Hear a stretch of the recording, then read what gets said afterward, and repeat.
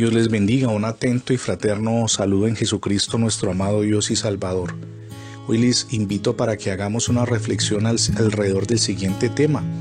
Dios cambiará el curso de nuestra historia. Cuando Andrew, Jessica y Oleg emprendieron hace varios meses su viaje hacia la Estación Espacial Internacional, la vida en la Tierra transcurría en total normalidad. Salvo uno que otro incidente menor, todos los noticiarios abrían sus espacios informativos con hechos de la cotidianidad.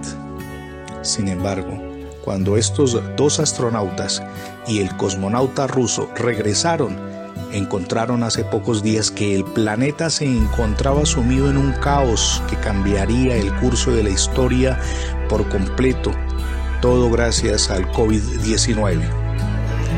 Jamás imaginamos que algo así pudiera ocurrir. No salgo de mi asombro, le dijo la astronauta norteamericana Jessica Meir a la prensa internacional. Sin embargo, ella no es la única.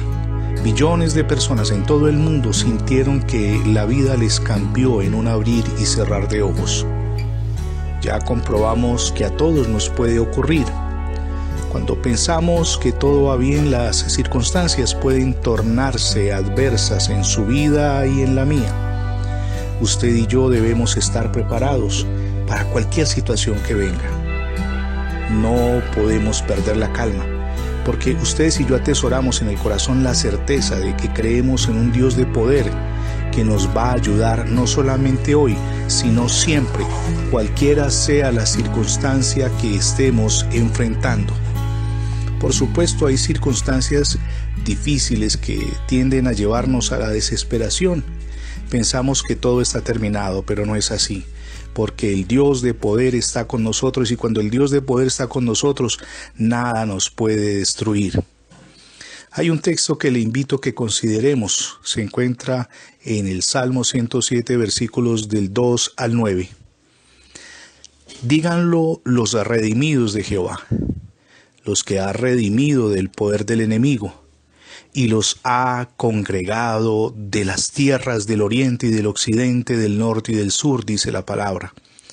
Anduvieron perdidos por el desierto, por la soledad sin camino, sin hallar ciudad en donde vivir, hambrientos y sedientos, su alma desfallecía en ellos. Entonces clamaron a Jehová en su angustia, y él los libró de sus aflicciones. Los dirigió por camino derecho para que vinieran a la ciudad habitable. Alaben la misericordia de Jehová, escribe el salmista, y sus maravillas para con los hijos de los hombres.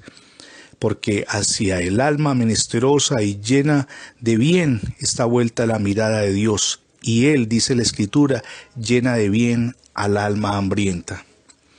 Este texto lo escribió un hombre en la antigüedad, muchos siglos atrás, cuando enfrentó un momento de angustia, pero también después de volver su mirada a Dios, descubrió que en Él hay una salida al laberinto cualquiera sea el que nos encontremos.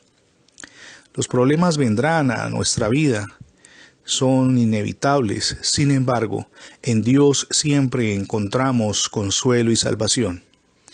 Él es nuestro ayudador, viene al pronto auxilio cuando lo necesitamos.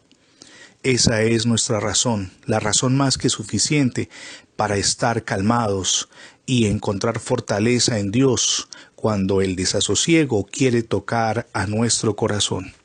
Hoy es el día de volvernos a Dios en oración, de buscarlo, de hallar en Él toda la calma que necesita nuestro mundo interior. Si no lo ha recibido como su único y suficiente Salvador, hoy es el día para que lo haga. Ábrale las puertas de su vida, de su corazón y de su hogar a Jesucristo. Mi nombre es Fernando Alexis Jiménez. Somos Misión Edificando Familias Sólidas. Nos asiste un convencimiento, y es que Dios nos creó para ser bendecidos. Y cuando alguna circunstancia adversa toca a la puerta de nuestra vida y de nuestro hogar, Dios siempre viene para ayudarnos. Dios les bendiga rica y abundantemente.